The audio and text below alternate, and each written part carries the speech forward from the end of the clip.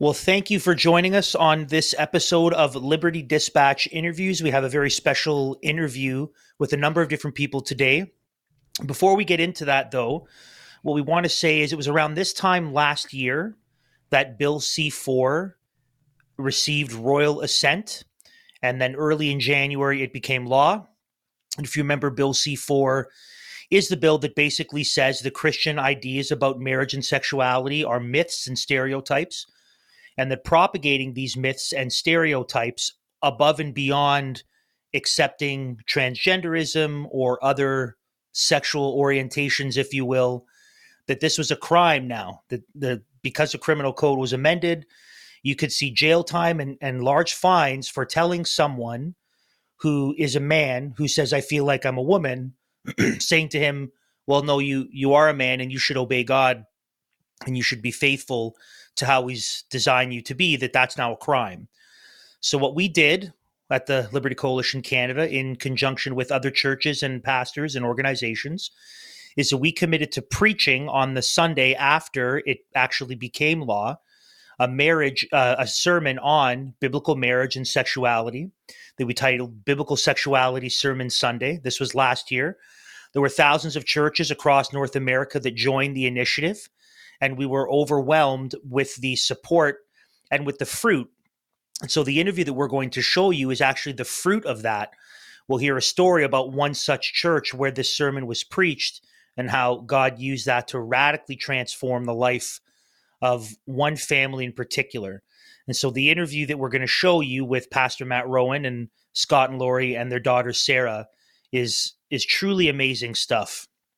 Before we get into that, though, what I would want to say is that we're planning on doing that again this year, and really every year, annually, on the anniversary of Bill C-4 becoming law in Canada, that we are going to preach a sermon on a biblical sexual ethic and God's design for marriage and sexuality. And so our plan this year is to have our Biblical Sexuality Sunday on January the 15th, 2023. And we would invite you, as we did last year, if you're a pastor or a preacher, to join us on that Sunday and preach a sermon on a biblical sexual ethic on God's design for marriage. And if you do so, you can let us know about it so that we can know who joined in, so that we can actually have a list of who to follow up with. The best thing to do is to go to our website, libertycoalitioncanada.com, and when you click on the Initiatives tab, underneath you will see a Biblical Sexuality Sunday option. When you click on that, there will be a brief description of what the initiative is and why we're doing it, why it is we're doing it again this year. And on the right-hand side, you have an opportunity to fill out your information. So this isn't just for any individual. This isn't just for a church in general, but that form is specifically for those who participate. So if you're a pastor, if you're a preacher, and you commit to and you plan on preaching on God's good design for marriage and sexuality on January 15th, please fill out that form. You can put your name, your church name, a website, and a link to your sermon that'll be a part of a private list. It's not something we're just going to blow out publicly, but so that we can have a copy of who to follow up with, so that we can see how many people joined us in this initiative. And we do it for two reasons. One, because we believe that the Word of God is powerful to change lives, as you're about to see in the interview, which is rather amazing, but also by way of protest to say to our civil government that laws like these, unlawful, evil laws, must be repealed. And we will preach and we will contest until such a thing as that happens. And so, again, libertycoalitioncanada.com, click on Initiatives, Biblical Sexuality Sunday. All the info's there. We really, really hope you join. And we really hope that you were blessed by this interview that we had with the Harbach family. So one of the pastors, one of the faithful brothers in our country who participated in this initiative and who actually reached out to us at the Liberty Coalition Canada is Matt Rowan. Matt has been in pastoral ministry for more than 20 years. Growing up in a Christian home, it was while serving alongside his youth pastor that Matt sensed God's call to pastoral ministry and headed off to Bible college for training. That's what we're supposed to do. It was there that Matt met his wife, Lisa, and he was doubly successful during Bible college. He got a degree and a wife. I only got my degree. The Lord provided my wife years later, but it's not uncommon for that to happen. After serving in churches in Powell River and Surrey, in 2004, the Lord led Matt and Lisa back to his hometown on the Sunshine Coast, where he served in youth ministry until he became the lead pastor of Christ the King Community Church in 2007. I love the name. That's what we're about. Christ as King, supreme over all things. Matt's passions in the ministry centers on the teaching of God's Word and the focus of the Great Commission to make disciples. Matt and Lisa have 3 kids and live in the beautiful seaside village of Gibsons, British Columbia. Matt, brother, thank you so much for joining us today. It is great to have you with us on this special episode of The Dispatch. Thanks. I appreciate the invite, you guys, and appreciate the work that you're doing, and it's really good to connect with you this way. Absolutely. Well, Matt, tell us a little bit about your involvement with Biblical Sexuality Sermon Sunday. How is it that you heard about it or found out about it? And from that, you could maybe launch into why it is, and briefly, don't want to give up too much of the story, but why it is that you reached out to us at the Liberty Coalition Canada. So my connection with Liberty Coalition happened, I guess, somehow online, or I saw one of the pastors connected to you guys with the Open Your Churches initiative. And so I got on the website, I saw that, I read the Niagara Declaration. I thought, oh, this is good stuff. These are men that I want to connect with in their heart to serve Jesus across our country. And so I signed off our church on the Niagara Declaration. We signed onto the Open Your Churches initiative. And so then at that point, I was just getting emails from Liberty. And then the Biblical Sexuality Initiative came along. And all the things that were happening in our nation with Bill C-4 and the progression there, the things we're seeing in our community, our desire to be faithful to the Lord Jesus and to declare the values of the Word of God. And I said, man, we want to participate in this. So I thought it was really exciting to see, over 300 churches across Canada, and then thousands join us in the U.S. to stand beside their Canadian brothers. And it was just really encouraging to be shoulder to shoulder with men across the country that want to faithfully declare the Word of God. So many months after participating in Biblical Sexuality Sunday, we just began to see some fruit in our church that we were totally unaware of. I didn't know there was some folks present that were dealing with things that we were discussing, and I'm really thankful for that, because you don't want to do these things, but in your human nature, you hedge your bets a little bit when you get around people. You put on the brakes when you know things, even sometimes as a pastor in the pulpit. So I got up, shared the Word of God, and many months later, some information came to me. And when I heard it, I literally felt like I was going to fall out of my chair. So I wanted to encourage you guys, because I was so thankful for the initiative, that I thought Liberty Coalition needs to hear fruit from a small town in Canada, what's come out of this initiative, and churches just seeking to be faithful. And so that's where I reached out to you guys. Absolutely. And we are thankful to be joined also by the family who's a part of this amazing fruit that you're talking about, Pastor Matt, that out of your faithfulness to preach the Word of God in this area, lives have been changed. And we want to bring on Steve and Lori Harbach and their daughter Sarah to talk about this story of transformation. So Steve, Lori, and Sarah, thank you so much for joining us on the Liberty Dispatch. Thanks for having us. Thanks for having us. Absolutely, guys. So maybe let's start, Steve and Lori. Can you tell us, how did your family get connected with Matt and his church? How did you guys initially come across what he was doing? Because that's kind of the start of the story, is you guys got connected up with the church, and then from there, the rest is history, to use a cliche. Yeah, well, we had someone from the church come in as a customer in my shop named Tim, and he was wearing the T-shirt from church, and I said I liked it, and we got to discussing that, and I had said that my family and I were quite lonely because the churches have been shut down for so long, and we got to talking about how church should be before government, and Tim had mentioned that they are going to church, and we were quite surprised that it was opened. So I asked my family if they wanted to go down, and so we went down and fell in love with the church and with Matt. He's an incredible pastor, really knows his stuff, and I find that it's quite engaging and captivating. So that's how we got to going. That's how we came here.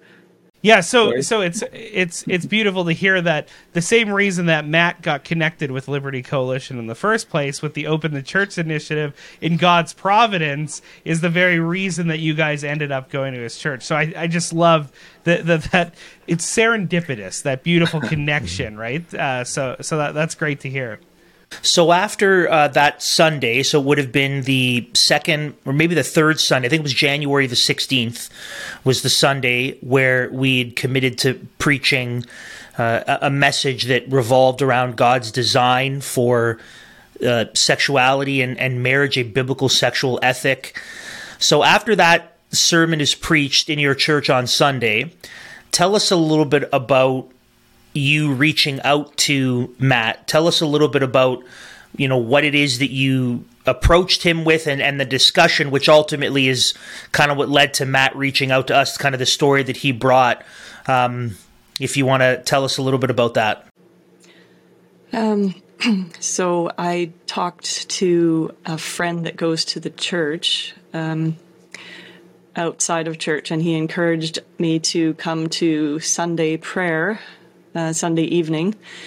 And so I showed up and told our story about what was going on in our lives, and he kind of helped me through that. And that's where Matt first heard the story, that we were going through this situation, that the sermon really helped us and helped Sarah getting through some of her problems at the time.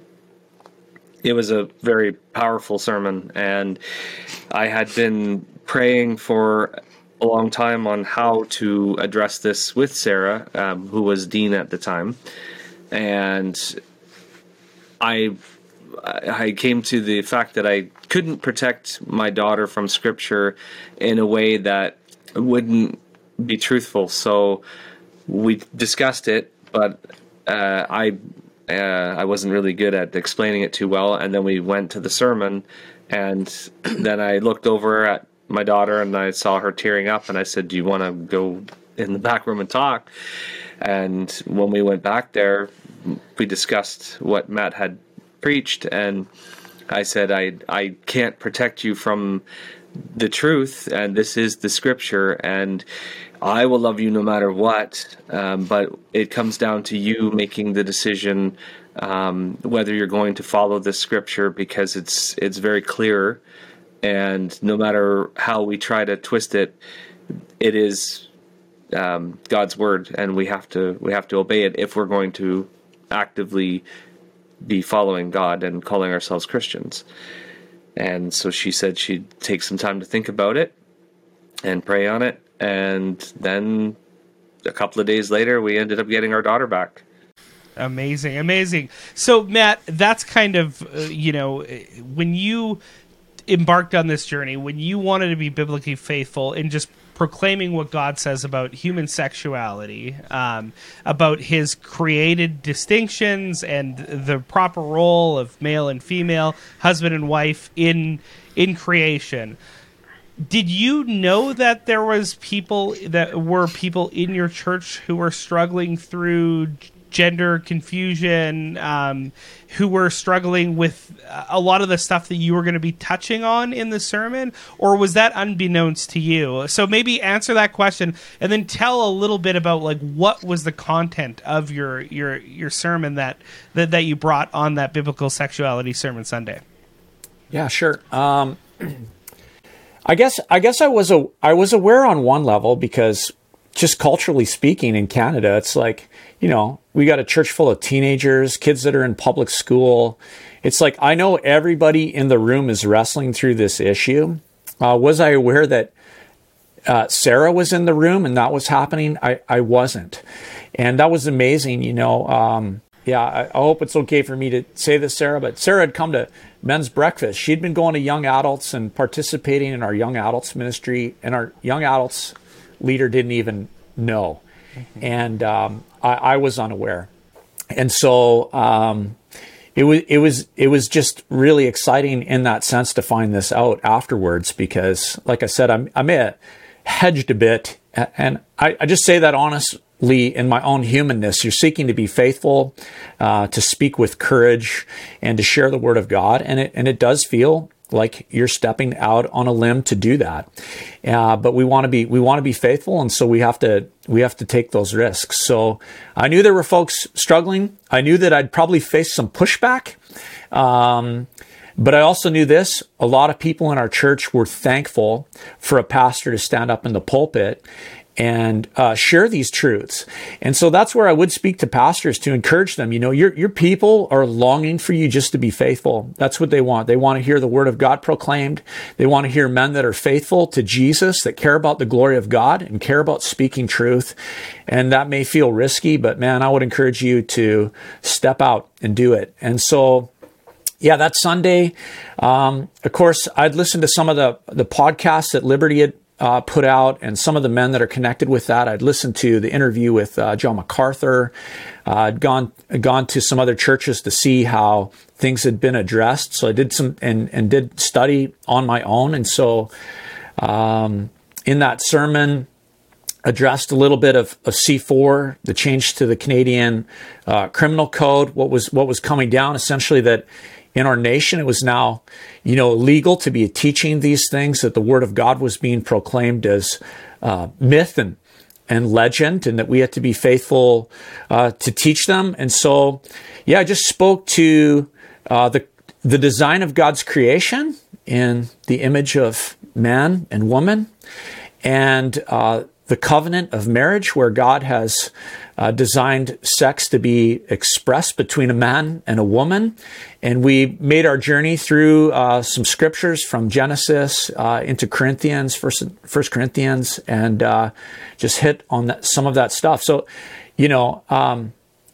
not truths that should be unfamiliar to those who are in the church, just the Word of God and God's design in creation for man and woman. Awesome. And keeping your church open. Yeah.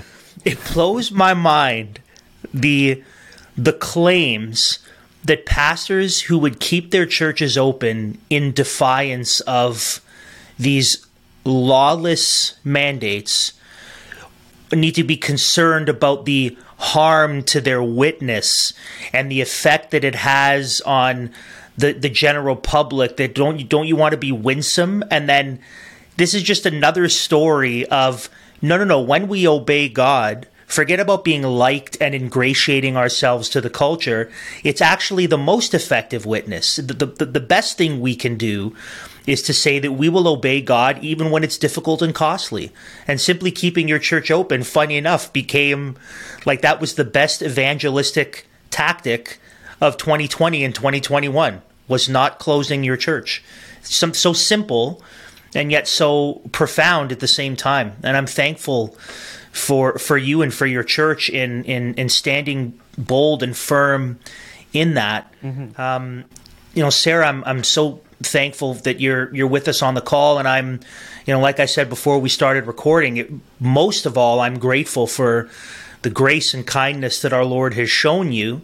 And we are all recipients of God's mercy all the time. Every time we breathe, that's a gift from Him. Every time we blink and our eyes don't dry out, that's a gift from Him. So there are countless mercies from God. But we are, especially thankful for the kindness that He has shown to you. Tell us a little bit about kind of your journey in this, and feel free to share as much or as little length or detail as possible. There's no kind of script or set here, but we'd love to hear a little bit about your journey in this. And if I heard your dad correctly, you were in the church as well when you heard this sermon, so it's not like they had to come and report back to you. So you were there hearing the word of God speaking like a sword that divides, or like as Spurgeon used to say, the word of God is the anvil that smashes against men and their wills, that it has this incredible effect. And so tell us a little bit about your story, your journey leading up to and including this Sunday, and this, kind of what transpired. Well, I just remember, I guess I wasn't really thinking to that degree. I mean, I'd heard some things from my parents, but there was always outside voices like, oh, well, maybe it means this, like maybe the scripture is actually saying that, or it can't be this for sure, or the Bible's been tampered with. It's like, no, it hasn't.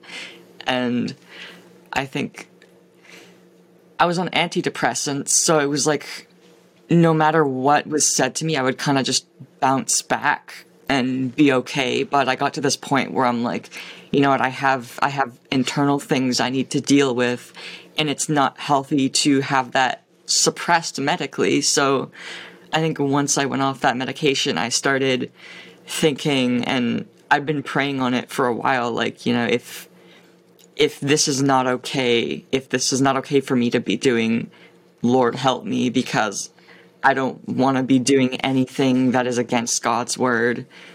But I'd also reached this point where I would look into it and like online, and there was no support. A lot of friends I had were kind of iffy about me or just awkward.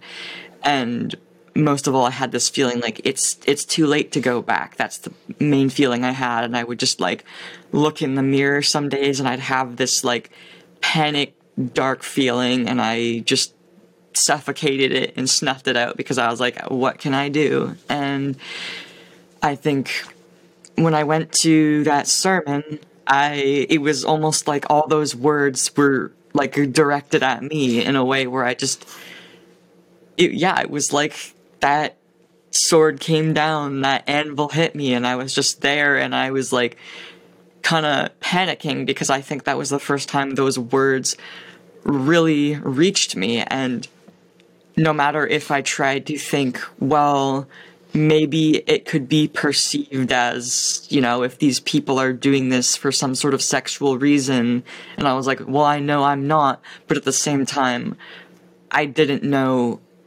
100% if what I was doing was okay. And even if there was like a 1% that it wasn't, I still couldn't do that because I don't know, I just went in the back room, talked to my dad, and he was, as he said, I love you no matter what, and this is something you got to think on. I can't protect you from scripture.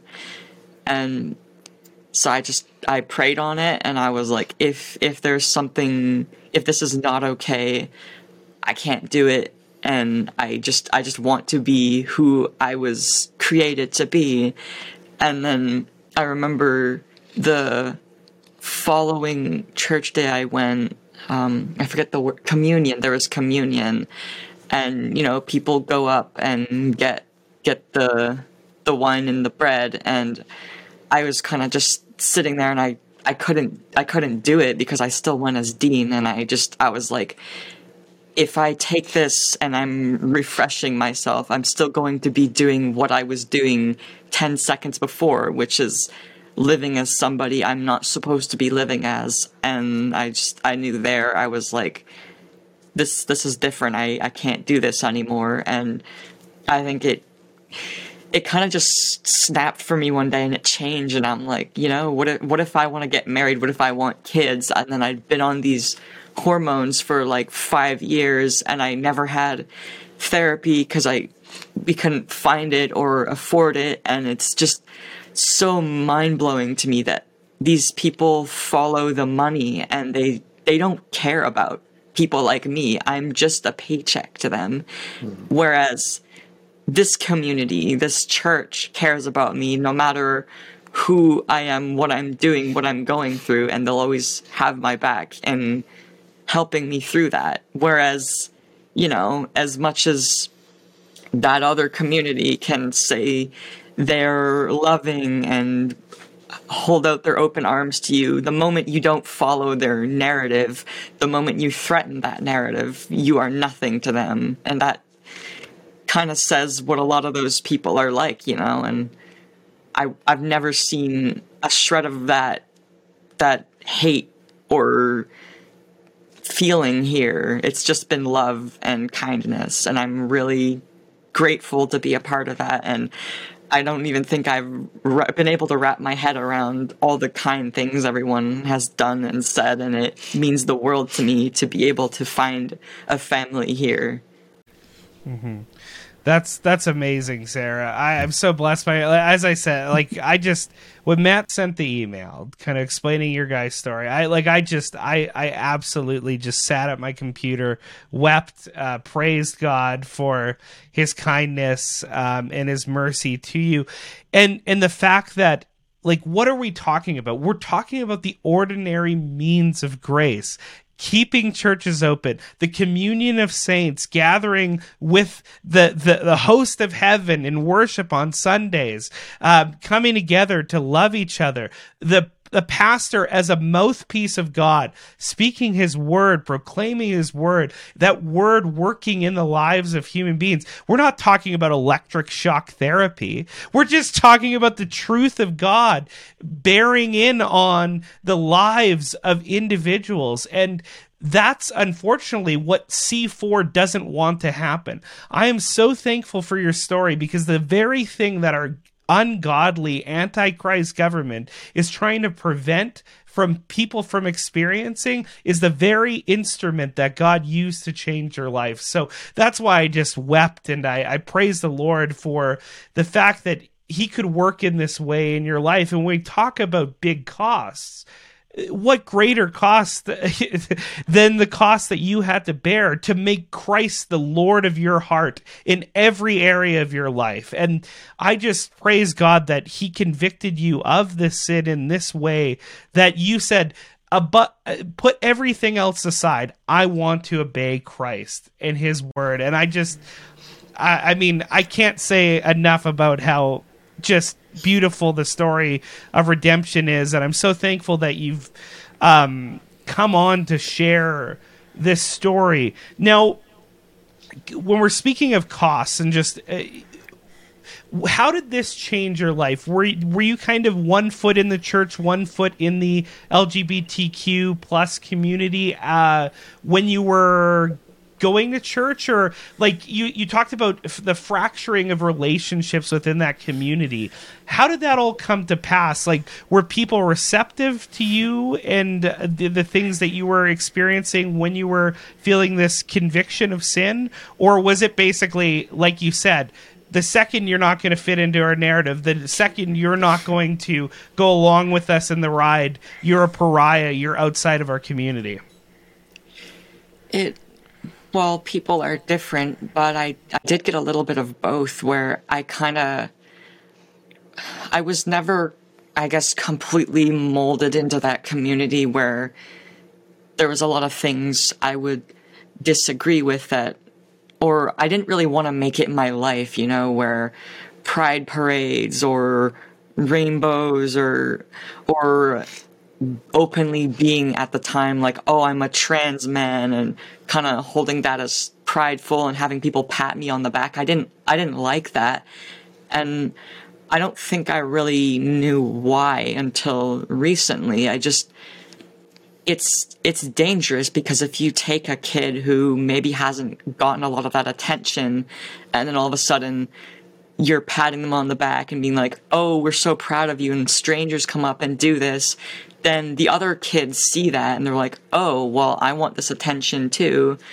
And it's just, and then I don't know, getting into the schools, and as I kind of have said to a few people, there's a fine line between raising awareness and indoctrination, because it's all these people have had this one side of the story to tell, or they don't want to hurt your feelings. And I think that is very dangerous when people are just following their heart and doing that with other people, because I feel like if you genuinely love and care about somebody, you're gonna take them aside lovingly and be like, hey, just so you know, and talk to them. But yeah, I kind of had a foot in the door of that community where I had a couple friends, but I think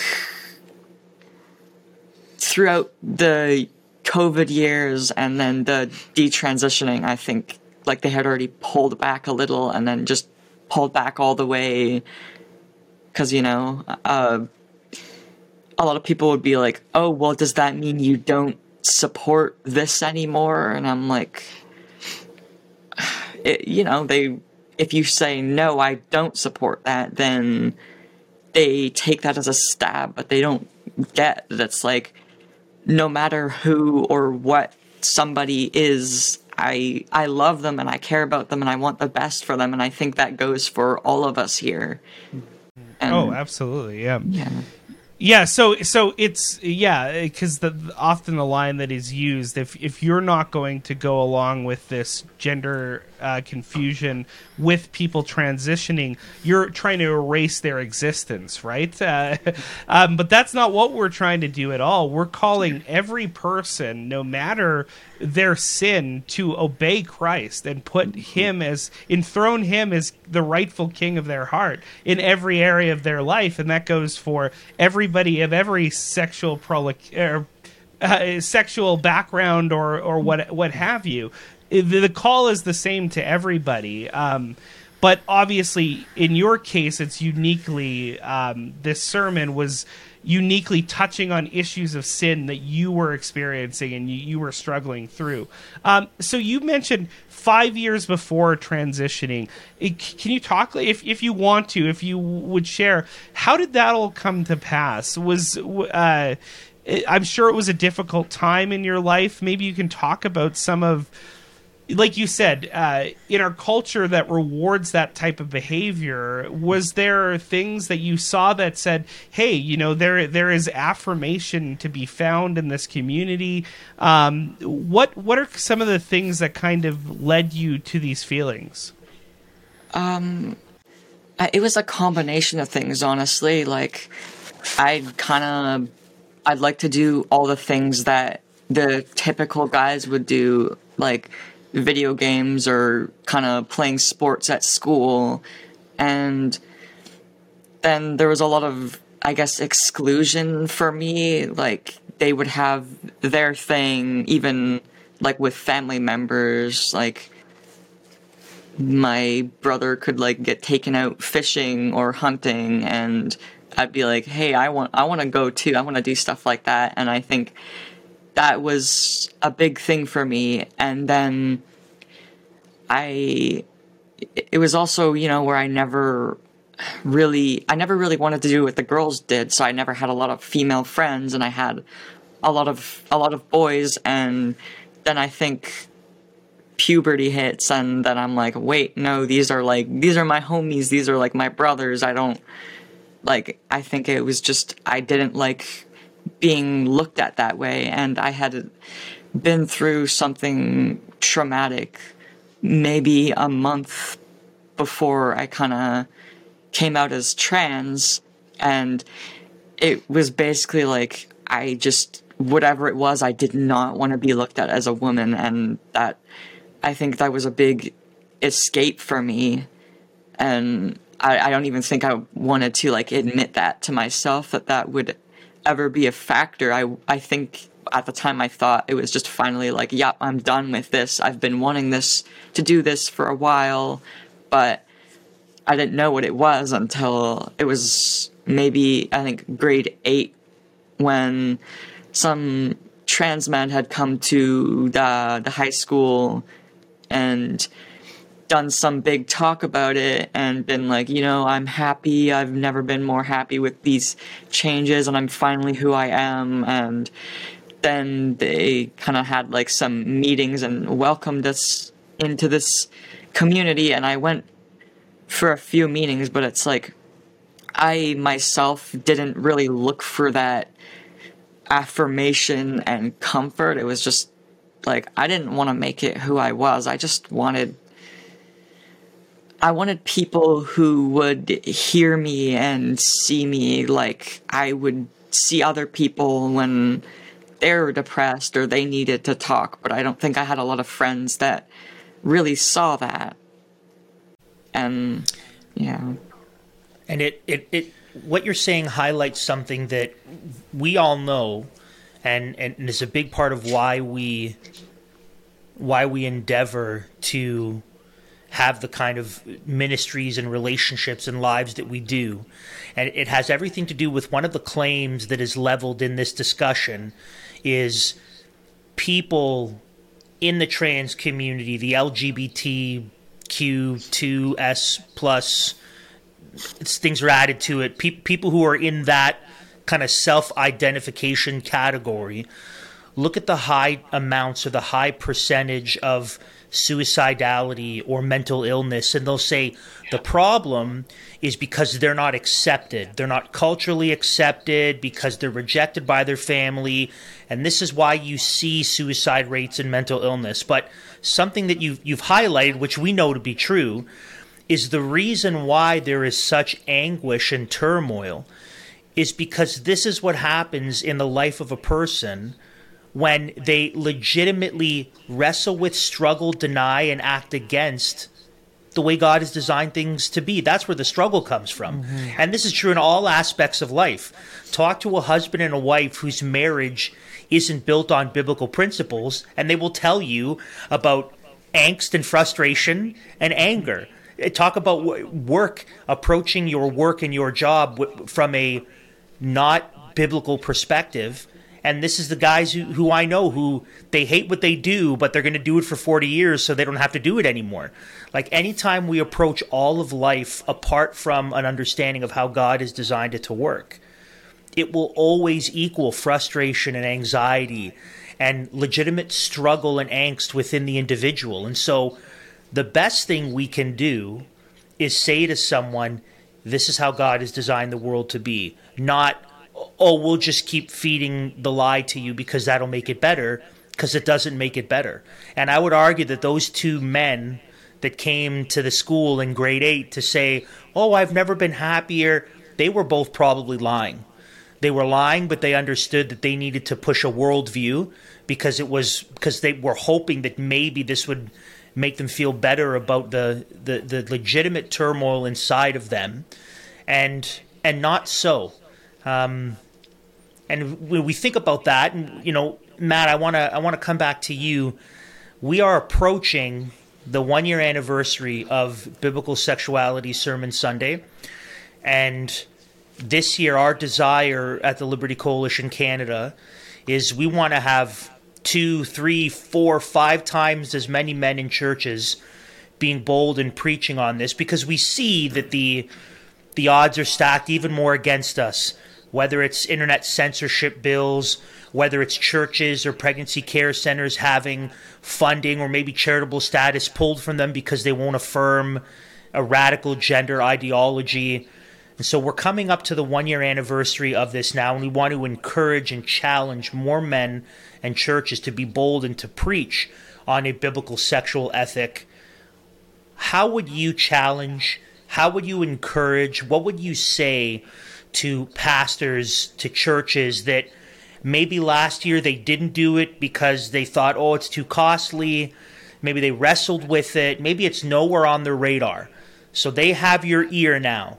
They thought about it last year, but they didn't, or they weren't even considering it at all. What would you say to them in light of what you've experienced in this last year? The fruit is so worth the cost. That's what I would say. Like I just look back. I mean, we're talking about Sarah, but we got testimony after testimony after testimony of things that happen in our church by being open. The sweetness of fellowship. You hear different pastors talk about this, the sweetness of worship, the sweetness of the word of God being declared. watching God work. And so, I mean, the fruit that comes forth from just seeking to be faithful, the word of God does the work of God. We absolutely believe that. Like, in our church, we are constantly telling our church, we love the written word because the written word leads us to the living word. And we want and desire personal relationship with Jesus. He's to be Lord of all. And so that happens as we faithfully proclaim the word of God and point people to Christ. And all I can say is, I'm not really concerned about whatever costs are associated in the future with that. I think the Lord has built into his church a sense of resolve over the last 2 years, where we as pastors have had to wrestle through issues and matters of conscience and theology and ecclesiology and what the church is and what our role is in culture and society. And the church has the responsibility, pastors have the responsibility to faithfully proclaim the word of God. And so I would just encourage pastors, churches, elders, man, there could be a cost in the future. I think there probably will be some cost associated with different bills coming down, but man, the fruit will come. And God will honor himself and he'll honor his name. And he will look after his own glory if we'll seek to be, just faithful to proclaim his word. And so I would encourage pastors, if you've been sitting on the fence, join in, participate in that 100%. Amazing. Steve and Lori, as parents who have gone through, this whole experience, what kind of words of wisdom could you give to our listeners as parents who have gone through this journey with Sarah, both during the transition phase and then also this detransition phase? What are some kind of words that you could give to parents to help them think through these issues in a God-honoring way?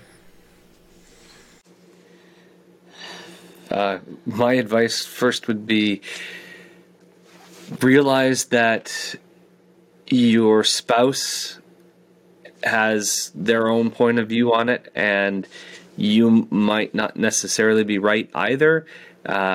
So one of the biggest lessons I've learned is that my wife, being a woman, has a different outlook on it, and me being a man, I have a different outlook on it. So work together and realize that you do have differences, but that should make you united stronger.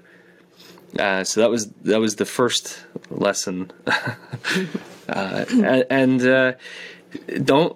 We're under a spiritual attack. Parents need to wake up. They're butchering our children. They're chemically castrating them.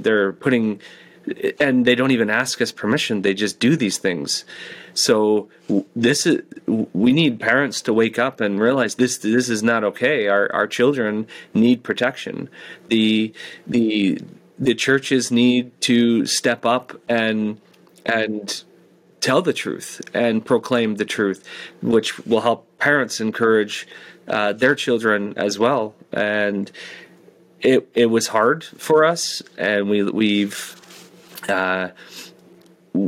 were very confused when Sarah decided that she was going to be dean, and it was a new culture that we had to educate ourselves on and look into. And we went from just a few short years ago of Sarah missing a trip to Vancouver Zoo because she didn't have a permission slip signed, then all of a sudden to them giving her hormones and surgery without any written permission at all. And she was encouraged to keep us out of the loop if we weren't supportive. So make sure that your child first off understands how much you love them, and that love is unconditional, and that you only have their best interest at heart, and that maybe they should start to second guess all of this overwhelming love and support that they're getting from these other people that especially aren't Christian and have their agenda to corrupt children. And when Sarah detransitioned, she was cut out of everything. So they were happy to medicate her, they were happy to give her surgery, and they were happy to embrace her. But the moment she questioned, she was casted out, and all of her support was gone. They won't help her come back from the changes that they've done. They won't cover any costs. They're not helping her in a mental state either. And a lot of our friends and family were telling us how brave and courageous we were to support a trans child, and my wife and I were very confused because we were thinking, we're not brave, we're sick to our stomachs, we're nauseous about it, we don't know what to say, and everybody acted like we were just these great parents, and we felt like, no, we're not standing our ground, we're not saying no, but at the same time we saw that the more you push, the further your child will leave. So, and you don't want to push your child away when there's somebody on the other side with the open arms, right, a community that's willing to accept the change like that. So, and they are trying to turn your kids against you. Is very, very tough to walk that line of trying to be faithful to the Bible and to the Word, but not push your child away and make them think you don't care about them at the same time. There will be costs. We've lost friends and family due to this. They were all happy for Sarah as dean, and now that she has detransitioned, they believe that we've guilted her with the Bible, but that's not the case. We let Sarah decide for Sarah. We encouraged her with the Bible. So my advice to parents is just work together as a team, educate yourself on what it is that your child is going through, because they are so confused, so confused, and it's intoxicating, that other scene where they're embracing them and loving them, and it's, you have to realize that they are intoxicated with that, and all you can do is pray a lot and ask the Lord to guide you with how you talk to your child, and be united with your spouse, and be very supportive, understanding, and don't push them away. That's important. And I can't help but think, like, Christian parents would be well served to, like, de-Disneyfy our children by saying the advice of follow your heart wherever it leads is terribly unbiblical advice, because as Jeremiah 17:9 says, the human heart is deceitful above all things. In fact, it's so wicked, it asks the question, who can even discern its intentions? You can't even possibly understand what you're thinking, because the direction of your fallen human heart is not towards God and his good design, but on the contrary. So I think that would help. Sarah, before I let Andrew jump in to ask you the last question, I just want to say, from your perspective, your parents said, stick with your child, love them. You guys encouraged her with the Bible. You didn't smash her over the head with it, or, throw her into the, loving arms of the LGBT community because you didn't want to be in her life because of this. From your perspective, Sarah, I'm sure there was times of absolute hardship and disagreement with your parents, all those things. Maybe can you give parents a word of encouragement? What did your parents, now looking back, do right in this situation? How did they love you despite these disagreements? Well, no matter what, they were always by my side. And while they might have not supported what I was doing, they always supported me. And that says more than anything. And I think they played a gentle hand in my life, which was, it was really all they could do, which was talking to me, giving me more information, a little thing from the Bible here and there, or whenever I had questions with just anything. And it's so important that you don't push your child enough to be separated from them, because it's like in this world, once your child is separated from you, you don't really have a chance. And it's like, you gotta find a middle ground with them somehow, just so they're still with you.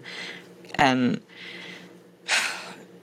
one of the things I really did want to get out there is something that had always reassured me that shouldn't have, as a lot of the trans community would say, oh, there's less than 1% that detransition. But how do they have that statistic? Because I certainly know that I did not go back to any clinic that partook in what happened to me, because I never want to go back there again. And I can say that is probably for all the other detransitioners, if they're not stuck in the it's too late for me state.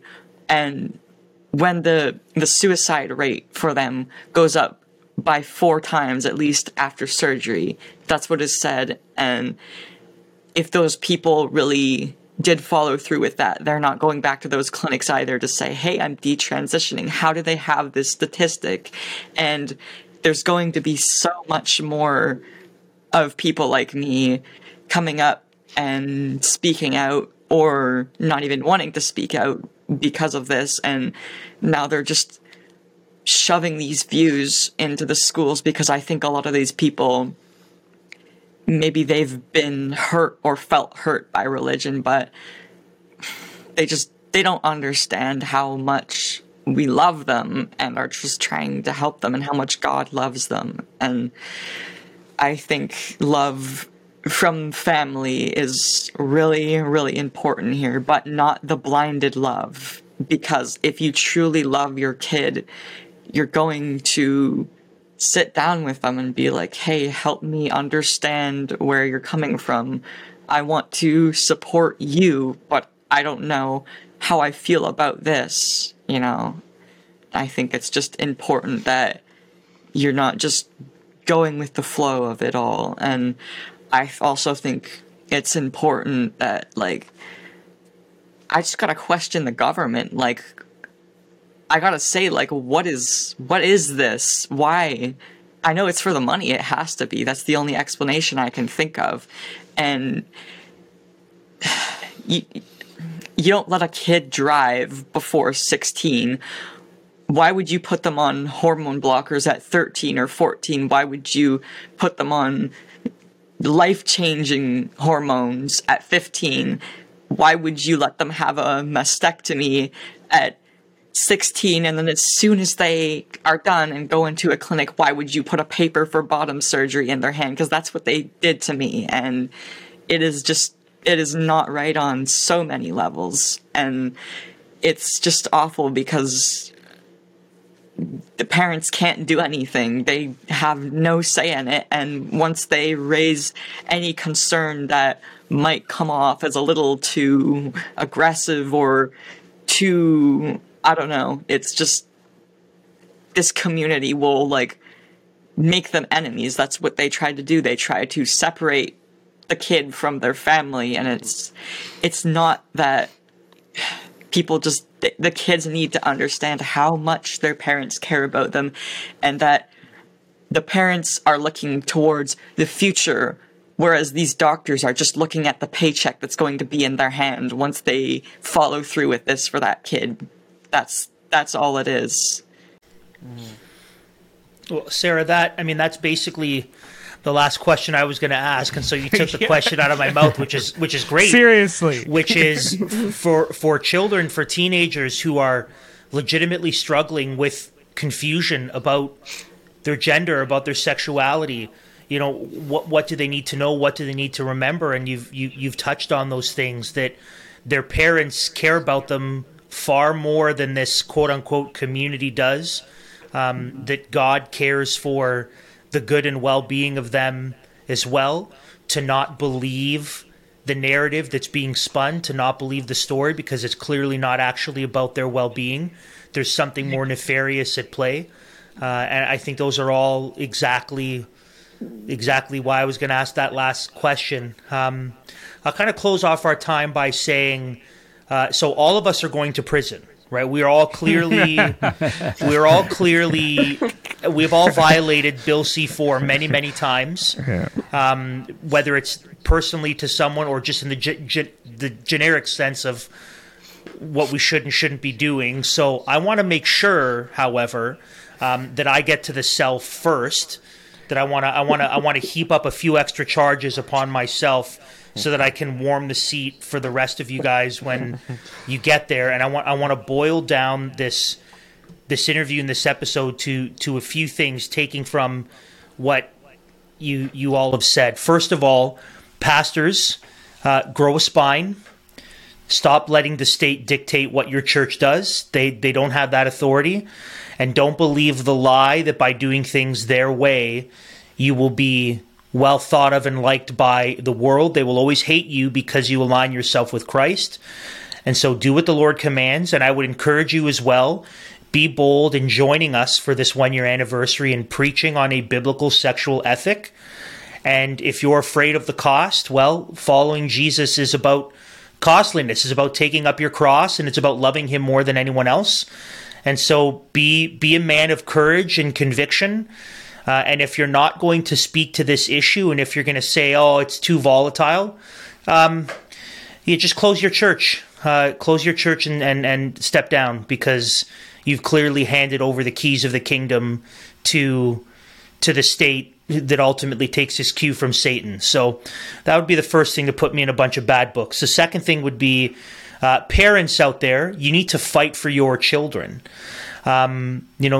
Steve, you talked about why is it they're coming for our children, and the answer is simple. They can't have their own children. How can they? They are denying and rejecting the God-ordained way that we produce children. And so they're either saying, no, men are going to be with men, women are going to be with women, which, I mean, I'm not a biologist, but that doesn't produce kids. And they're also saying to children, through medical, chemical means, prevent you from having kids. So they can't have their own children. And so where will they get children to further their agenda? Where will they get children to press this worldview? They're going to take them from us. We're the ones who are reproducing children. We're the ones who are doing what God commands us to do. And so parents, you need to fight for your children. They are coming for your kids because they can't have their own. And so I would also say, by way of suggestion, get your kids out of government Marxist indoctrination centers and take seriously the charge to train them up yourself, whether that's good homeschooling, good classical Christian schools, but don't throw your kids to the wolves and think that after 8 hours of being indoctrinated, you're going to be able to undo it with a 5-minute conversation over dinner. Like, that's just not... You need to fight for your kids because they want your kids, because this is how they further their agenda. And for those who, again, are legitimately struggling and suffering with this, understand that God doesn't make mistakes, that sin in the world affects all of us, and it affects us all very differently. And every single person is born into a body where they have desires that don't line up with how God has made their lives to be. We all wrestle with this in various ways. This is why Jesus says you must be born again. You must be born again. You must turn from your sin, and you must turn from being in charge of your own life, and you must pursue Christ. You must obey him, you must love him and serve him, that he provides life more abundant, that he is the author and perfecter of our faith. And so this is a call to turn from these lies which are harmful to Christ, the only source of joy, the only source of meaning, and really the only source of true purpose that we find in an otherwise chaotic world full of demons and gargoyles who would want to mar the image of God in us. We fight for truth. Matt, Scott, Lori, Sarah, I am so thankful. It's not Scott, it's Steve. I'm going to say that again. I don't know why I thought Scott. I'm going to say that again. I'm like, it's not Scott, it's Steve. What am I doing? Let me say that again. I'm like, is there a Scott somewhere in there? Okay. I messed up. That's fair enough. Matt, Steve, Lori, Sarah, I really am very thankful that you guys took the time to join us today and to share about your stories and your experience, and the common ground we share is that God is good and merciful, his word is true, and it's always better when we conform our life to his standards and his commands. And so I've been thoroughly blessed by our time together and by hearing about this story of God's mercy shown to you. And I'm hopeful that this episode and also the work that we will continue to do will produce more life change and more good fruit. And I trust that this will be an example of the Lord using this to bear more fruit. He's going to use the pain and the suffering, and he's going to use all of it that in the moment seems like there's no going back and what's the point and what's the use. The Lord will use this and he will bear fruit. Lives will be changed, and we will see good come out of this, and the Lord will be glorified. And so Andrew, I'm encouraged by it. At times like this, I am so glad that water is thicker than blood, that we are all united in Christ through the waters of baptism. I'm encouraged to be a part of the family of faith with all of you, regardless of your stories, regardless of your backgrounds. Matt, so thankful for your faithfulness in serving your church. And Horbacks, we're so thankful that you came on and had just the courage to share your story. Sarah, the courage to confront your sin and conform your life to Christ. I mean, it's so encouraging. Still brings me to tears, and I will be glad. I will be praising the Lord to sit in prison cells with all y'all, if that's what it comes down to. So thank you so much for coming on the program. Thank you to all our listeners for tuning in. We really hope this story blesses you, encourages you, and really highlights the faithfulness of Christ in redeeming sinners and turning them into saints. Andrew, what an amazing blessing it was to be joined by Pastor Matt Rowan and the Harback family, and to hear this amazing story of God's amazing grace that came just as Pastor Matt hit on each and every time. It was just by you making use of the ordinary means of grace that God has set up for the changing and transformation of people's lives. And I'm so glad that we could hear this story, that as the LCC, we could play but a small part in that through our interview with Dr. John MacArthur, getting Matt on board to preach on this topic, and then unbeknownst to him, the power of the word and the spirit working in Sarah's life, and just the amazing transformation we were able to hear. And it was just an amazing blessing to be a small part of God using his ordinary means of grace for the transformation of individuals. And that is the reason we do something like this initiative, Biblical Sexuality Sunday. We really want all you pastors out there, all across Canada, and let's say all across the world, because we know we had so many participants from across the world last year, to partake in something like this, because the fruit of being faithful and preaching the entire Word of God is something like this. It's changed lives, it's changed minds, and ultimately all glory goes to God for doing this. But if you would like to participate in Biblical Sexuality Sunday for the year 2023, we're doing it on January 15. We would encourage you pastors to go over to our website, libertycoalitioncanada.com, and click on the tabs that will bring you to the Biblical Sexuality Sunday. That's for you to correspond, to sign up, to post sermons, to interact with what we have going on there. Because again, after 1 year of doing this initiative, we were able to do the very thing that our Antichrist government didn't want us to do, and that is to preach the efficacious word of God for the transformation of lives. And that is something that we are just, I said it during the interview, Andrew, I just wept at this story. And, you know, I'm so appreciative for Pastor Matt's faithfulness and for the Rowan family to come forward in boldness and truth and tell their story. It really is an amazing, amazing story that I'm so glad we get to share with our audience. And we hope for more fruit, right? So, I mean, we want to say, share this interview, please, with everyone. Yeah. Share this interview with all your friends, with your pastors, with Christian friends, for a couple reasons. One, to show them the fruit of what came out of last year, to encourage them, to challenge them, and to invite them to join in again this year, and to see the indeed life-transforming power of the Word of God. Right? We're not just talking silly talk here. The people's lives are actually changed when the Word of God is preached with authority and with conviction. So please share this episode with as many people as possible.